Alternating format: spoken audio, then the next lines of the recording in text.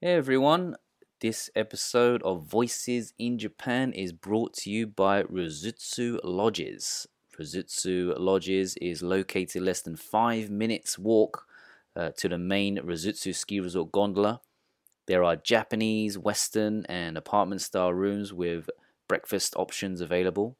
There's also a Japanese sento or public bath there, a ski room with tune up tables, two convenience stores very close by, and lots of free parking.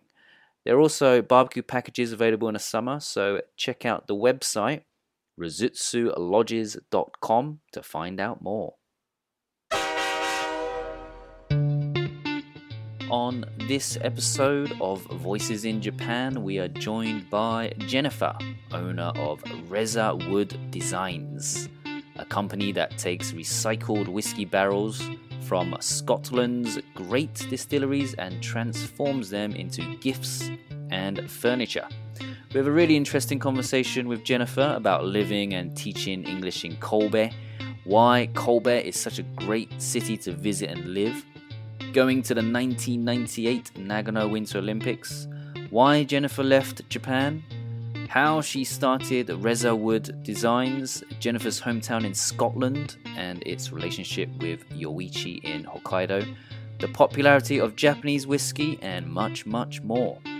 Alright, on with the show. 1、2、3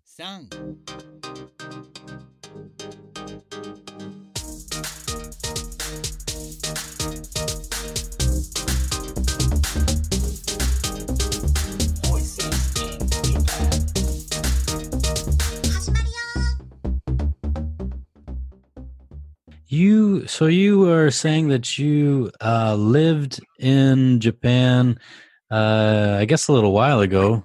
When was that exactly? Yeah, 1997. I came out to Japan at first. Yeah.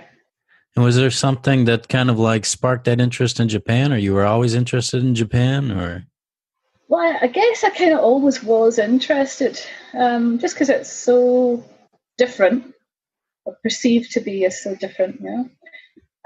And after university, I'd decided to go to Canada for a year. I'd got a working holiday visa, so I went out to Canada. But I remember just before I went out to Canada, I saw a poster advertising some kind of study trip to go out to Japan, and I was like, oh God, I'd really like to do that. I was like, no, I've made a decision to go to Canada. I'll go to Canada first, and then maybe after that, I'll go to Japan. So that's what I did. But when I got to Canada, I was working in Banff in the Rocky Mountains.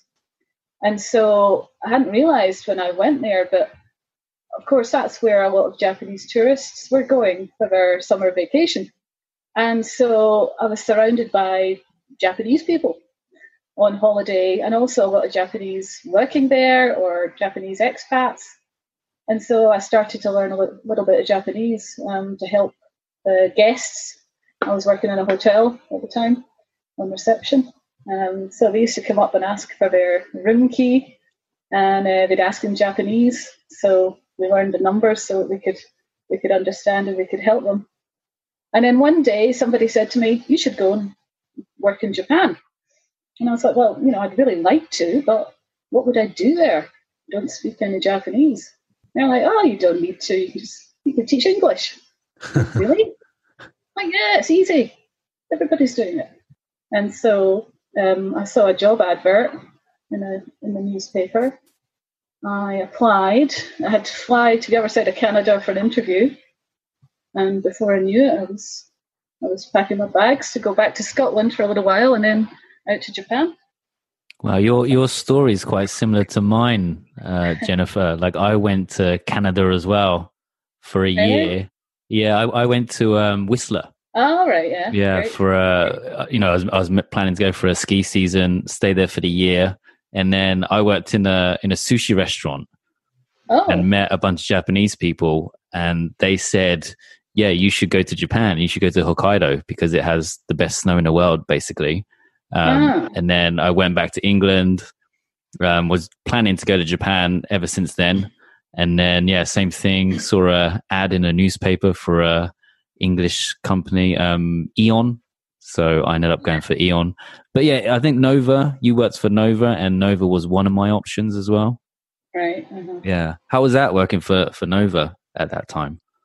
It was amazing. Yeah, it was fantastic because, I mean, I had no teaching experience at all, apart from a bit of language exchange, which I'd done in Canada. I'd volunteered in the library in a literacy project. But I'd been given a Japanese student, actually, which was unexpected. So apart from that, apart from a little bit of one-to-one tutoring, I had no idea about how to teach, how to do anything. But of course, that's, as you've said in a previous episode, that's what they want. You know, they want people who are kind of fresh off the boat and can be trained to do it the way of that particular language school. Right. And I mean, the training was like for 3 days, and there was a system. I mean, there's always a system, a method, steps that you go through, and it was easy to learn. It was relatively effective. The students actually, they liked it. And before you knew it, you're in a class, and that was it. It was brilliant. And everything, of course, is very well set up. You know, they've got a house for you. They meet you at the airport. They set up your health insurance. So it's a great system. It's a country where you don't speak the language and you don't really know anything about it. Yeah, they've got it really well so that, anyone, just like you said, even if they have very little experience, they can usually bring them in, get them on their feet and running like pretty straight right out of the gate. And you were actually, I think you said you were living in Kobe. Was that in Kobe proper? Or was it a little bit outside of Kobe or? Yeah, well, I don't know. Have you guys been to Kobe? I haven't. Ben, have you been there? I haven't been there either, no. And it's funny because my image of Kobe is always, I mean, it is a big city and everything, but I always have this image that is bigger than Sapporo. But I think population-wise, Sapporo is actually bigger than Kobe. I think, at least currently, Kobe is like 1.5 million, and Sapporo now we're almost at 2 million people. But I mean, obviously, the big earthquake that happened in that area in the 90s and stuff, and just have this image of it being a really big city. But were you in Kobe proper, or were you outside of Kobe, or? I was my first apartment was about, 15 minutes from the city centre. And my first job in the language school was about 10 minutes from there. So I was about, I guess, 25 minutes, half an hour away from the main city. That's where I was working. Yeah. Okay. And you were there for the whole 3 years, the whole time you were in Japan, that first trip? I stayed in Kobe, yeah. It's a fantastic city. I mean, it really is. Yeah, I've the only thing I really know about Kobe is Kobe beef, because that's very famous for that. But I've always heard of people wanting to visit Kobe, and I kind of want to visit, but I don't really know anything about it. So I wondered if you could share, like, why do you think it's such a great city to visit or to live? Well, it's very popular with Japanese people because it's kind of seen as an exotic city. I think it was one of the first cities to open up internationally to the West, wasn't it? Alongside Yokohama, and of course it's a port city. And there were a lot of foreign residents. In fact, there's a foreign residence area in the north of Kobe called Kitanocho. And up there you can find a whole bunch of houses which were built, I think, in the must have been 19th century, of Western-style houses. When I went back in 2018, there's actually a Western-style house that they've now turned into a very nice Starbucks, which is interesting. So they've got like a British house, which used to be an embassy or a consulate. If you go in there, you can see a London taxi and that kind of thing.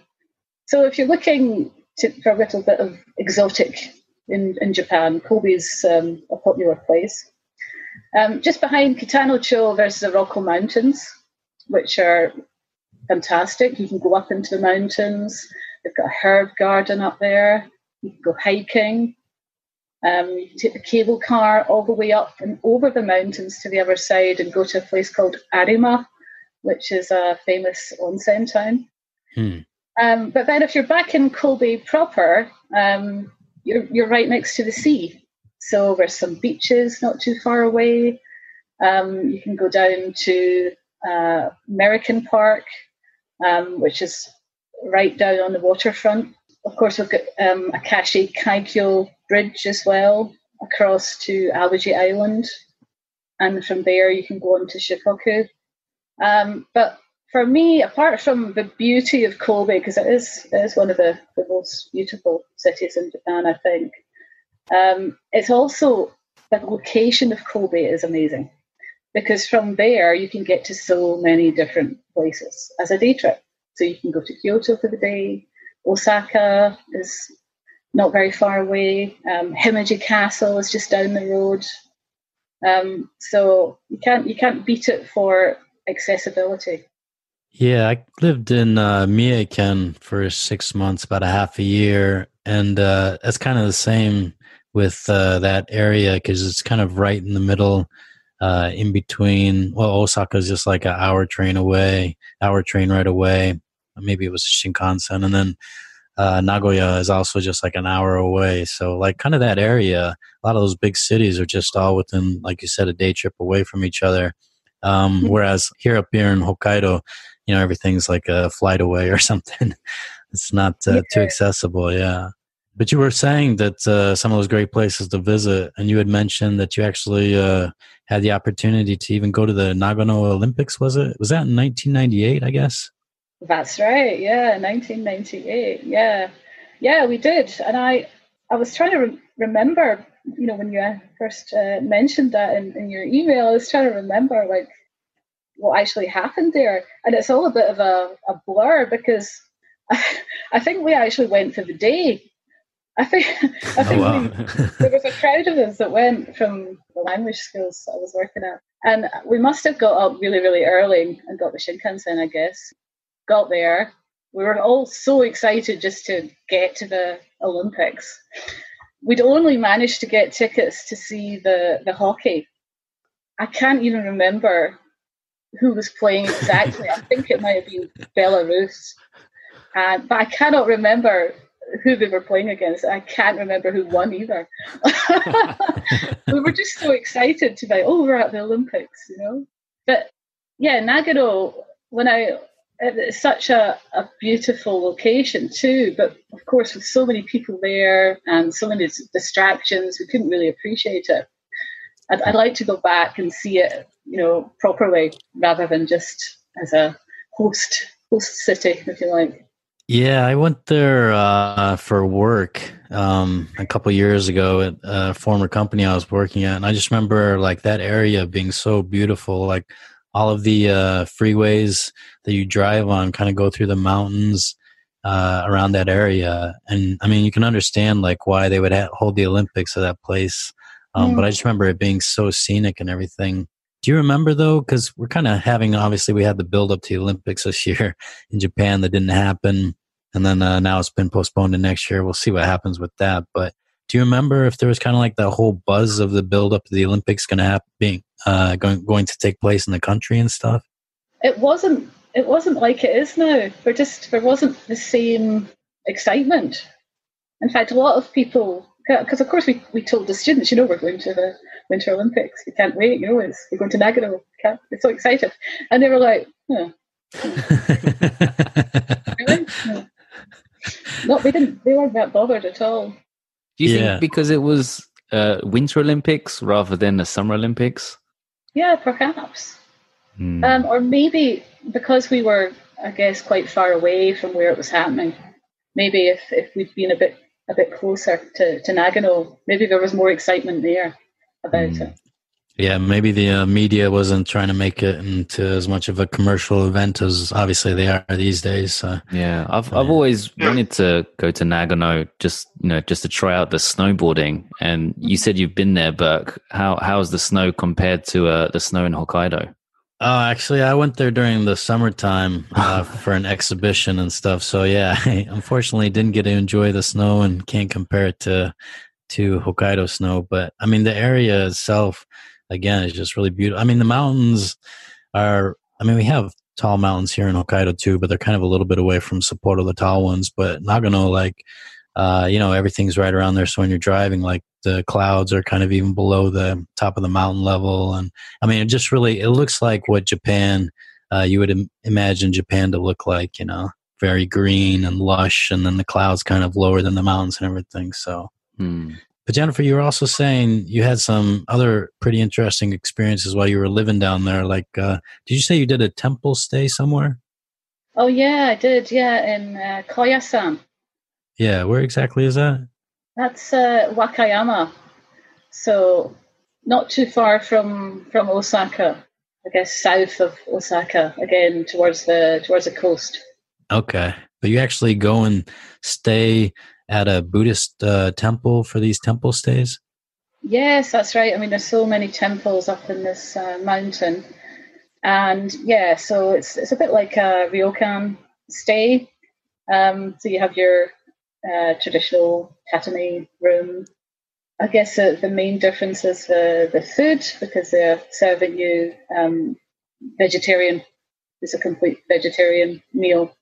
It's one of these set meals that they serve on the low tables with all the different things laid out.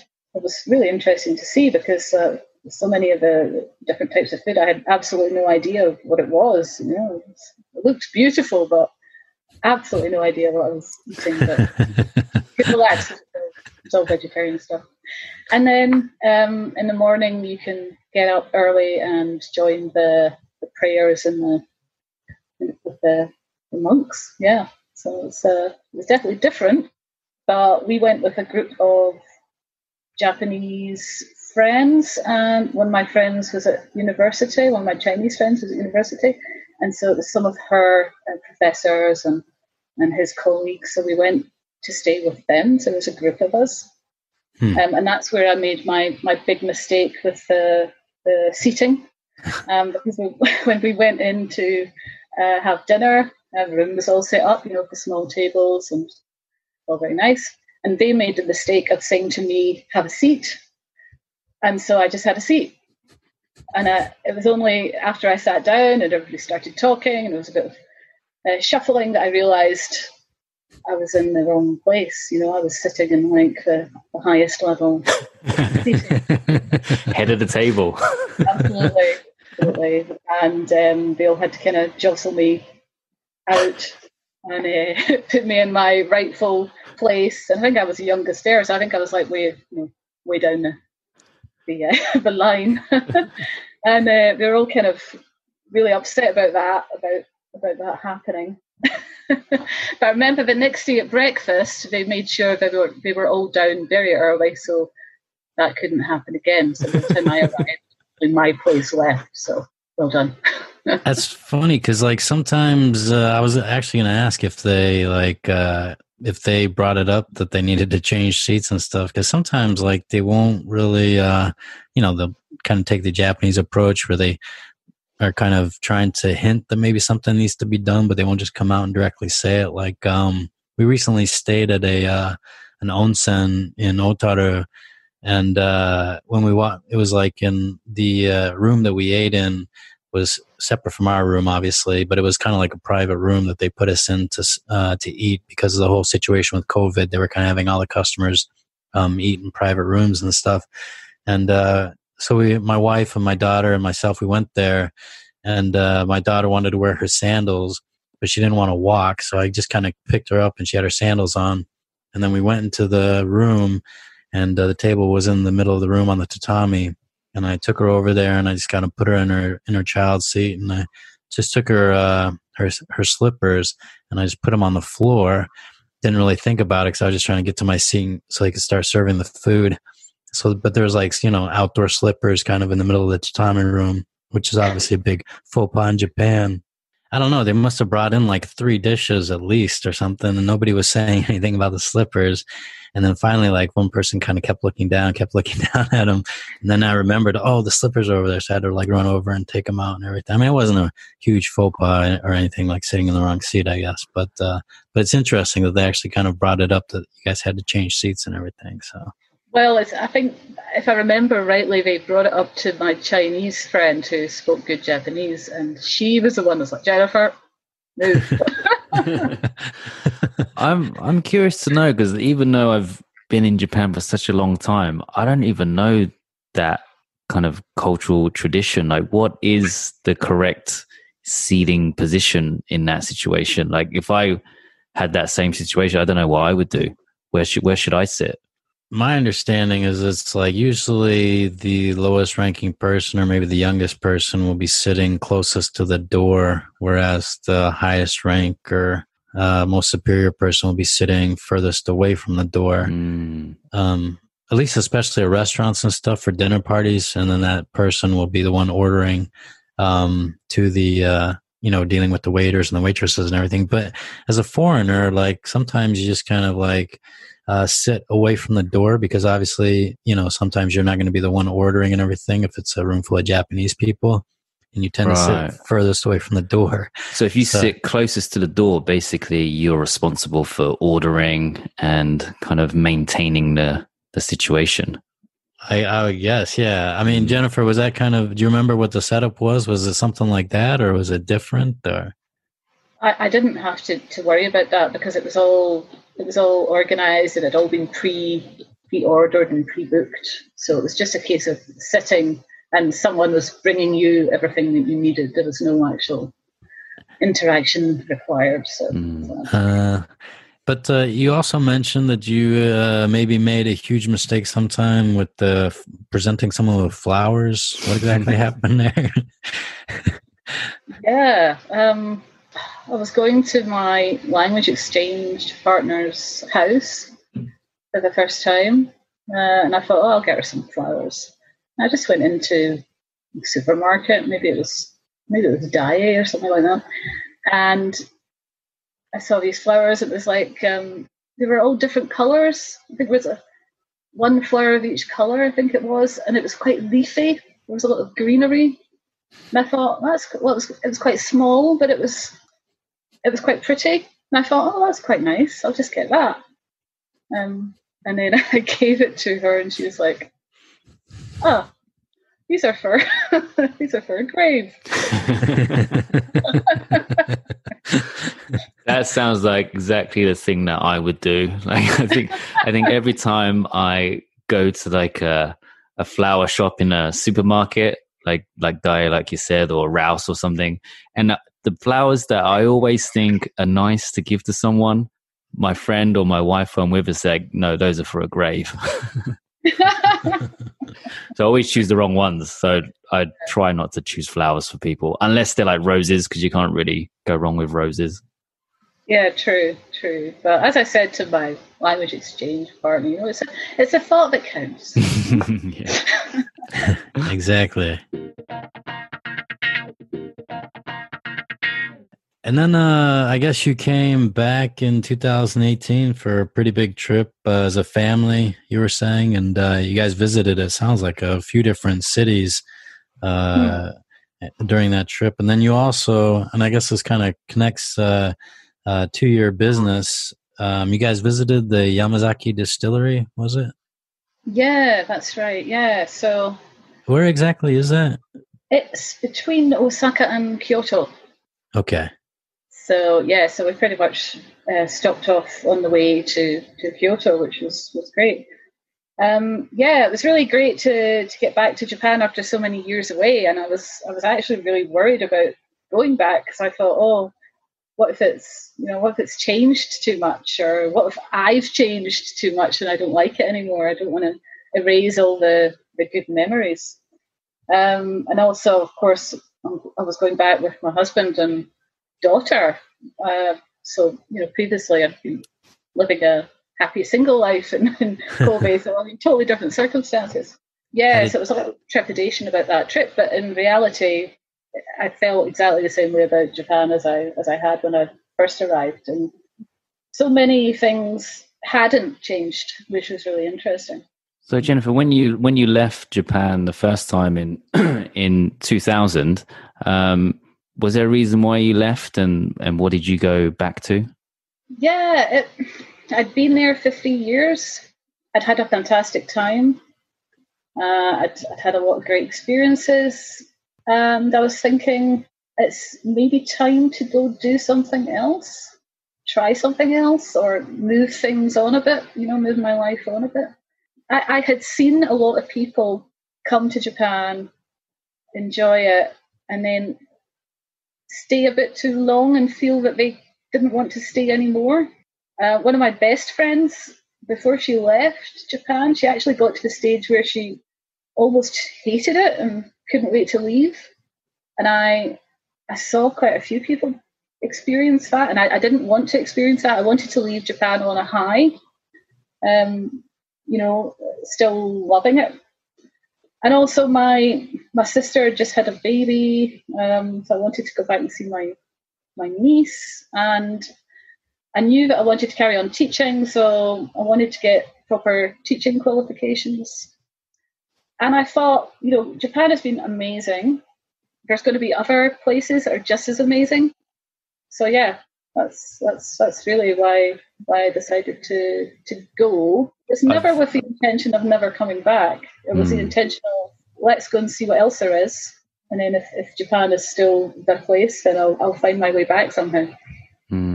Yeah, I've met, like you said, a few people in that situation where they've probably been in Japan too long, or not been in here too long, but maybe they weren't suitable to live in the country after all for a long time. Like they probably would have been happier if they went home, like missed their family and friends too much.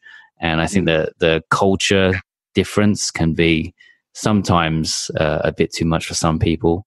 I've heard a lot of, after people have been here for a long time, they just complain about the country all the time, Yeah. And that's probably when, it's time to leave. Yeah. I mean, Japan's not for everybody. Some people love it for a little while and then they don't. Some people love it, forever. Some people feel very comfortable there. Some people find it very difficult. It's actually really, really interesting to see all these different people and their different reactions. Have you still got friends here that you knew back in 1997 and 2000? No. Oh, they've all left. Yeah. That's interesting. Yeah. So how did you come up with your business idea? Like, could you explain what your business is and how you came up with that idea? Yeah, so my husband has been woodworking for most of his life, really. It's his passion. He absolutely loves it, and he's very, very good at what he does. I mean, it's all about quality rather than quantity. And we were looking for something that we could turn into gifts. His main love, I guess, is making furniture. But it's harder to shift furniture, continually. And so we're looking for something small, something that we could sell online, something that's easy to post, and something that people would have a connection with. And so, he's looking around and he's like, oh, there's so many whiskey barrels everywhere. And there's whiskey barrels everywhere in Scotland. A lot of them are planters. A lot of them have been turned into bins, all kinds of stuff. And he's like, maybe I can do that. I mean, because whiskey barrels are solid oak, it's great wood. And so, he started to experiment with a few different items. And then it just kind of led on from there. And now we work primarily with whiskey barrels that distilleries no longer need. They've finished their working life. And going back to that visit to the Yamazaki distillery, and I think it mentioned kind of in the information on your business's website that you guys have visited a lot of different distilleries. Is that true? Or Yes, we have in Scotland. to be honest, I don't know too much about distilleries and stuff. I've read up on them and everything, but when you go, like, what is the general? Do you take a tour there and they show the whole process, distillation process, and everything? And yeah, there's more than 100 distilleries in Scotland. I don't know the exact number; it changes all the time because there's always new ones opening. So I can't lay claim to having visited them all, but but we have been around a fair few, just to get an idea of the types of whiskies out there and the types of people that like those whiskies. My favourite place to go to see whiskey distilleries is Islay. That's our whiskey island. In Islay, there's a lovely distillery called Laphroaig. That's my favourite distillery to visit. It's a really historic building, and the position is amazing because it's right next to the shore. So the water is literally lapping off the building where they create the whiskey. And they've got a great idea for people who love this brand, because what happens is you can become a friend of Laphroaig. And when you become a friend of Laphroaig, you get a square foot of land in Islay, right? Oh, wow. So everybody gets their own little square foot of land. Hold on, how do you become a friend with Laphroaig? I think You have to apply? Buy a bottle. I have a couple of bottles at home. Does that mean I'm a friend? Register, Ben, and then you'll get your square foot of land. Oh. And then when you go to the distillery, right, they've got a little museum, but at the back, they've got a place where you can print out your certificate as a friend. And on the certificate, it gives you the coordinates for your square foot of land. You can then borrow a pair of welly boots and pick up a flag from whichever country you wish to represent. And then you can go actually over to where your land is and find where your piece is and plant your flag. Nice. Yeah. So it's really claiming your land. Yeah. And it's great to go there and see all the different flags. It's incredible what all the different type of people that actually make it to this small island. It's 2.5 hours by ferry from the mainland. And it's about, I think, a 2.5 hour drive from Glasgow. So, it's well off the beaten track. But people still make that effort because they love Islay whiskey. And there's obviously a strong connection between Japan and Scotland, like some of the famous whiskey brands in Japan. The people, I guess, originally studied in Scotland about whiskey making. And you were saying actually that the wife of the founder of Nikka Whiskey is actually from your hometown. Is that correct? Yes, it is. Yes. Rita Cohen. Yes. And she's known as the mother of Japanese whiskey. And yes, she was born and brought up in my hometown, Kirkintilloch. And isn't it interesting that I didn't know anything about her until I came back from Japan? And that was after you guys had already started the making the products out of the whiskey barrels, or was that before? It was after. Wow. Yeah, it was after that. Wow. I'd gone to the local museum, and because we were looking at getting some of our products in there, and then I was like, oh, I saw the small exhibition they have. They actually have one of Rita's kimonos on display. The kimono was actually presented by Nikka Whiskey back in the 1980s. And I was like, oh, there's some Japanese here. And I read the story and I was like, oh my goodness, I knew nothing about that. I had known about Thomas Glover, and I'd made the trip down to Nagasaki to see his house and to read about all the contributions he'd made to Japan, but I had no idea that there was someone from my own hometown. Funny, isn't it? Yeah, and she's obviously, I mean, that story was made even more popular very recently because there was the drama on NHK, the national broadcaster in Japan. I guess it was called Masan or something. Ben, Yeah. do you know that drama at all? I heard about it. I never watched it, but I remember when it was on and everyone was talking about it. And yeah, Rita became very popular because it was basically about her, right? That was the show. Her and her husband, Masataka, and how they created Nikka Whiskey. So he went to your hometown, that's right, Jennifer, and then he met Rita there. Yes, that's right. So I think it was in 1918. He made the trip to Glasgow, and he'd been funded by the company that he worked for. He was a sake distiller, and so he was working for a company that planned to create Scotch whisky in Japan.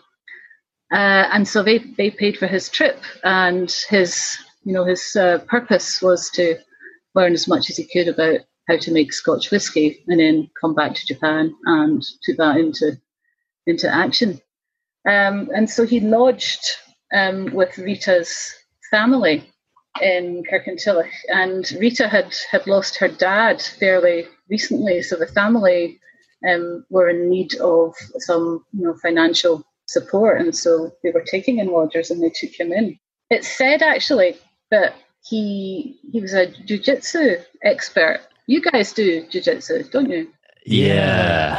I didn't know that. Yeah, I heard something like he was asked to teach the younger brother or something jiu-jitsu, and that's how maybe another reason why he came to know of Rita and stuff. But yeah, that was definitely interesting to hear that. Yeah, that's right. So I guess they fell in love quite quickly because they got married in 1920. I think both families were against the marriage at the time. Probably understandably, it must have been rare for that to happen in those days. And then later that year, they returned to Japan. But while he was in Scotland, he was collecting as much information as he could, and he did, I think, 3 different apprenticeships at distilleries all over Scotland. One up in the north, in Speyside, down in Campbelltown, and another one in the Lowlands. So, yeah. How popular is Nikka Whiskey where you're from? Is it because of that story and that history? Is it popular there? Yeah, I mean, there's been a big push in recent years to make people more aware of this story, and there's been a lot of Japanese whiskey tasting events in Kirkintilloch, and in fact we've got a whiskey festival now, an annual whiskey festival, and Nikka have always been there with whiskey brands for people to try, which is great. And of course, Japanese whiskey is, I mean, well respected, and it's a very good investment opportunity. So it's certainly popular from that point. Lots of people are buying it and keeping it. Yeah, I mean, I think especially in the last, what would you say, like maybe 20 years or so, Japanese whiskey is going through a boom. Like in 2003, I think the Yamazaki 12 years single malt was the first whiskey to win a gold medal at the International Spirits Challenge. And I think everyone's very surprised about that because it's always Scotch whiskies that win. And to hear of a Japanese whiskey to win was a big shock to a lot of people. Yes. And that was actually my favorite whiskey. I'm not a big whiskey drinker. Like, I don't know much about whiskey, but Yamazaki 12 years is my favorite one because one of my friends, like 8 years ago, bought me it for my birthday or something. And then, yeah, I just heard of, like, they won a lot of awards, especially since 2003, and Nikka as well have won some. Very well made whiskey. I mean, it's really good stuff. Yeah. There's something about that drama, though. I mean, it was obviously really popular, and it was a big deal because it was like they were saying it was the first drama that cast a non-Japanese in the lead role because, you know, the actress who played Rita, was a non-Japanese woman. But I mean, it's a story of Rita, who's from Scotland, and they cast an American actress in the place, in the part. There's got to be a little bit of ill feeling there. Like, come on, you guys are going to make this a great story about the origins of this very important brand now in Japan. A little bit more historical accuracy there could help a bit, but no hard feelings there, no ill feelings from the Scots about that casting. We're kind of used to it. They should have got in like Kelly MacDonald or someone. She's a very popular, famous, very good actress. They could have asked her to come and do that. Yeah, it was interesting. I thought that they went for someone very very obviously Western looking as well. She's so blonde and very, very pale skin. Kate Fox, isn't it? But I thought she did a really good job. I mean, I've not watched all the episodes. I've only watched a few. I found a few on YouTube, but I thought she was very good. Yeah. How's her accent? Does she have a Scottish accent, or does she not even try? Not really. That's okay. We can forgive that. But you were saying, though, you've been to Yamazaki, but you haven't actually been to the Yoichi distillery that's up here in Hokkaido near Otaru. Is that correct? That's right, yeah. And I'm desperate to go to Yoichi now. In fact, I've got a leaflet here that I picked up from the whiskey festival I was at, and I just keep looking at it and going, I've just got to get to Yoichi now. It looks incredibly beautiful. In fact, it looks like a Speyside distillery, just like you'd find in the Highlands. Have you been there, Burke? I haven't been there. Have you been there, Burke? You know what? Same thing. I'm embarrassed to say. It's one of those places where everybody who comes to visit Hokkaido from overseas or elsewhere, I'm like, you got to go to Yoichi Distillery.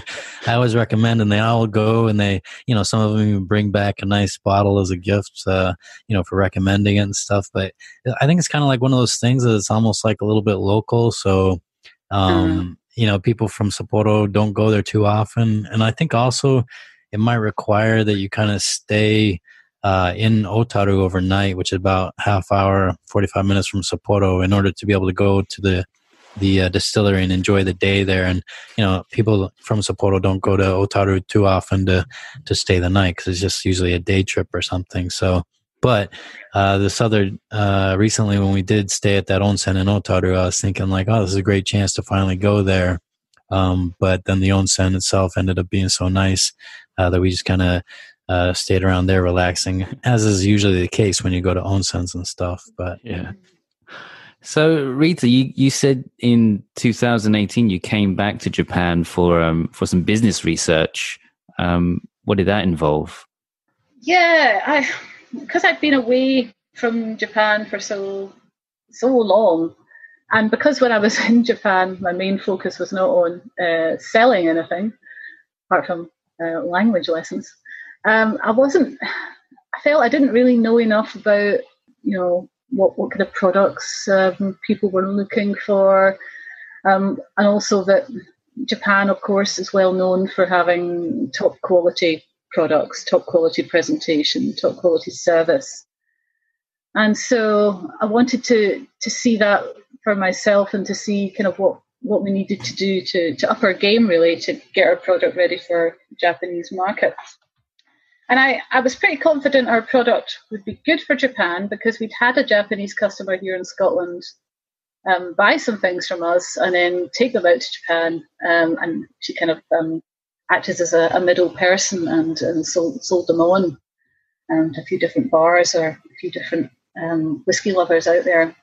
So we knew we had a good product that potentially people could be interested in, but it was about how to make contacts back in Japan to make that happen, because it's like everything else, you need to talk to the right people, otherwise you're just kind of going around in circles.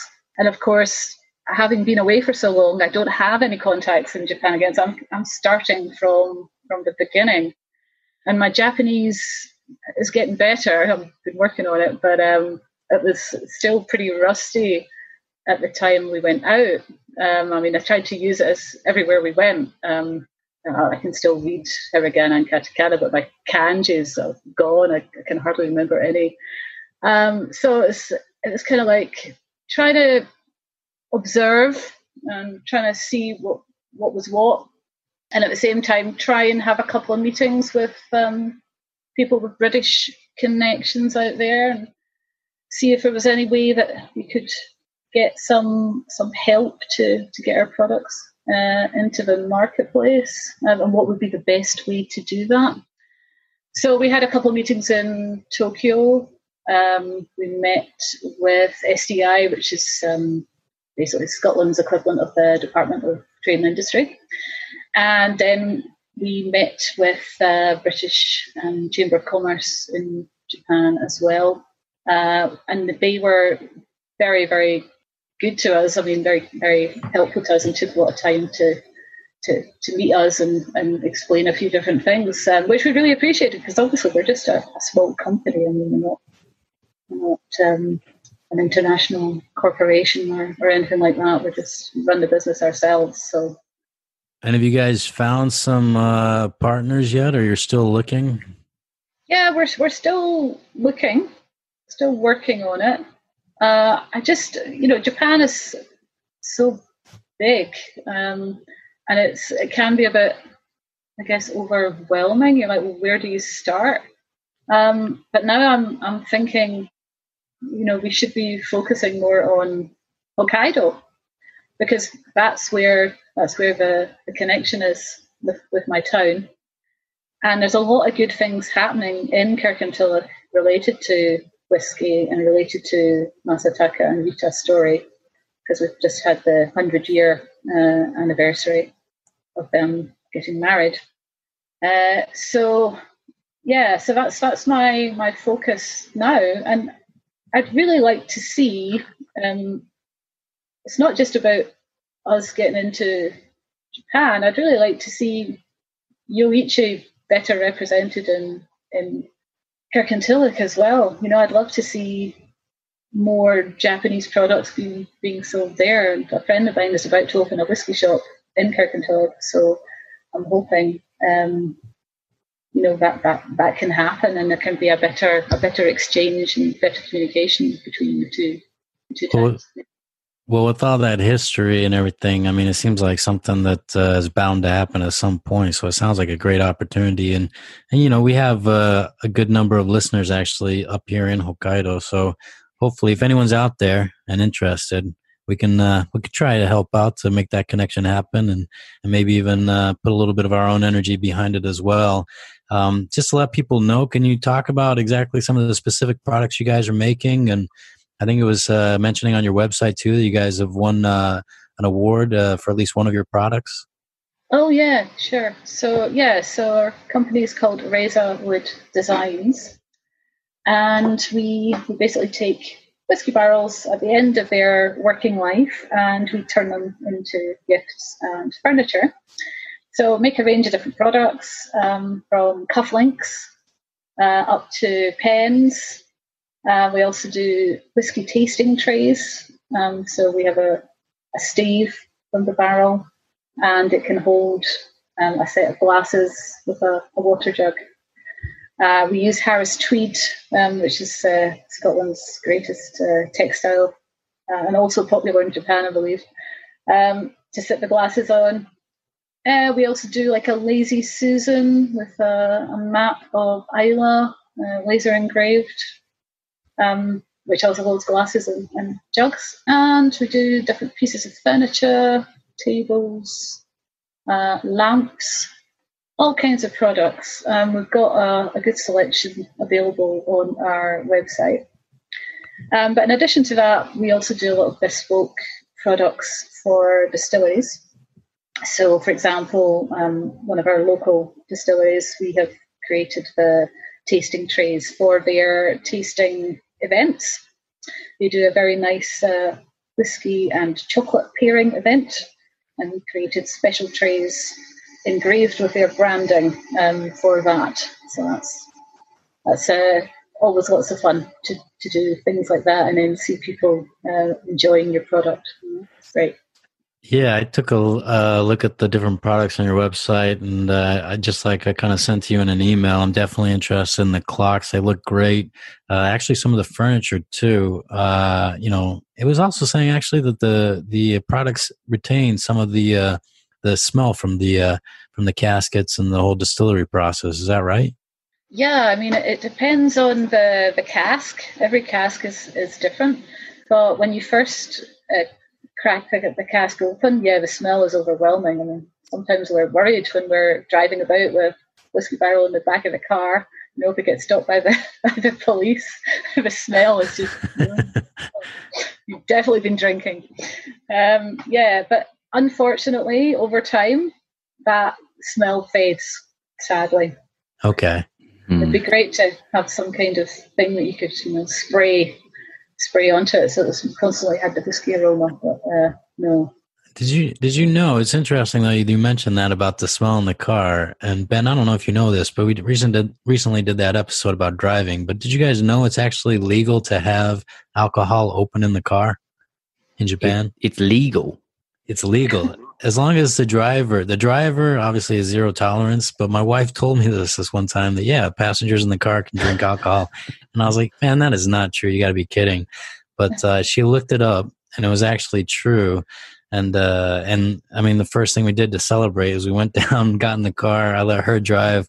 I got in the back seat with my daughter, opened up a beer can. We just drove around and I was like, I can't believe I'm legally drinking in the moving vehicle, Not that I would recommend that in any other country and maybe not even in Japan. You don't want to tempt your driver, but I was definitely surprised to find that out. Yeah. And Jennifer, did your company ship abroad as well to other countries? Yeah, we do. Yeah. So we've got a lot of customers in the US. We also have a lot of customers in Germany. And Australia as well, So we ship all over. And you guys are easiest place for people to find out is on your company website. Are you guys also on social media as well? Yeah, you can find us on Instagram, Facebook, Etsy, which is an online shopping site. ETSY, Etsy. That's quite popular in America. And also, you mentioned to us that listeners to the show get some discounts. That's right, yes. So if you go onto our website, you can browse our products. If you see something you like, you can use the code VOICES in Japan, all capital letters, and you'll get 15% off any of our products available for sale in the online shop. Yeah. Wow, that's a great deal, man. Yeah, and that's for a month, right? That offer's available. So listeners, make sure to check when this episode was broadcast because it's the month from the date of that broadcast. And man, I think we actually covered quite a bit today. Ben, was there anything else you wanted to ask about? No. I just want to say thanks, Jennifer, for coming on and sharing your story, your journey from Japan to where you are now, and I wish you all the best for your business. Oh, thanks very much, Ben and Burke, for having me on. It's been great to talk about Japan. You can tell I love talking about Japan, so it's been a fantastic experience. Thank you so much, and I'm looking forward to your next episodes. Yeah, thank you so much for reaching out. Definitely appreciate it. And these products, man, my grandfather actually has a little bit of had a history with woodworking as well, so these products were really interesting for me to see, and it was a great opportunity to learn something new and to connect with somebody overseas who has a connection to Japan, so thank you. Yeah, great. Thanks a lot, guys. Thanks, Jennifer. Okay. Take care. Thanks. Take care. Thanks for listening, everyone, and we'll catch you next time. Bye.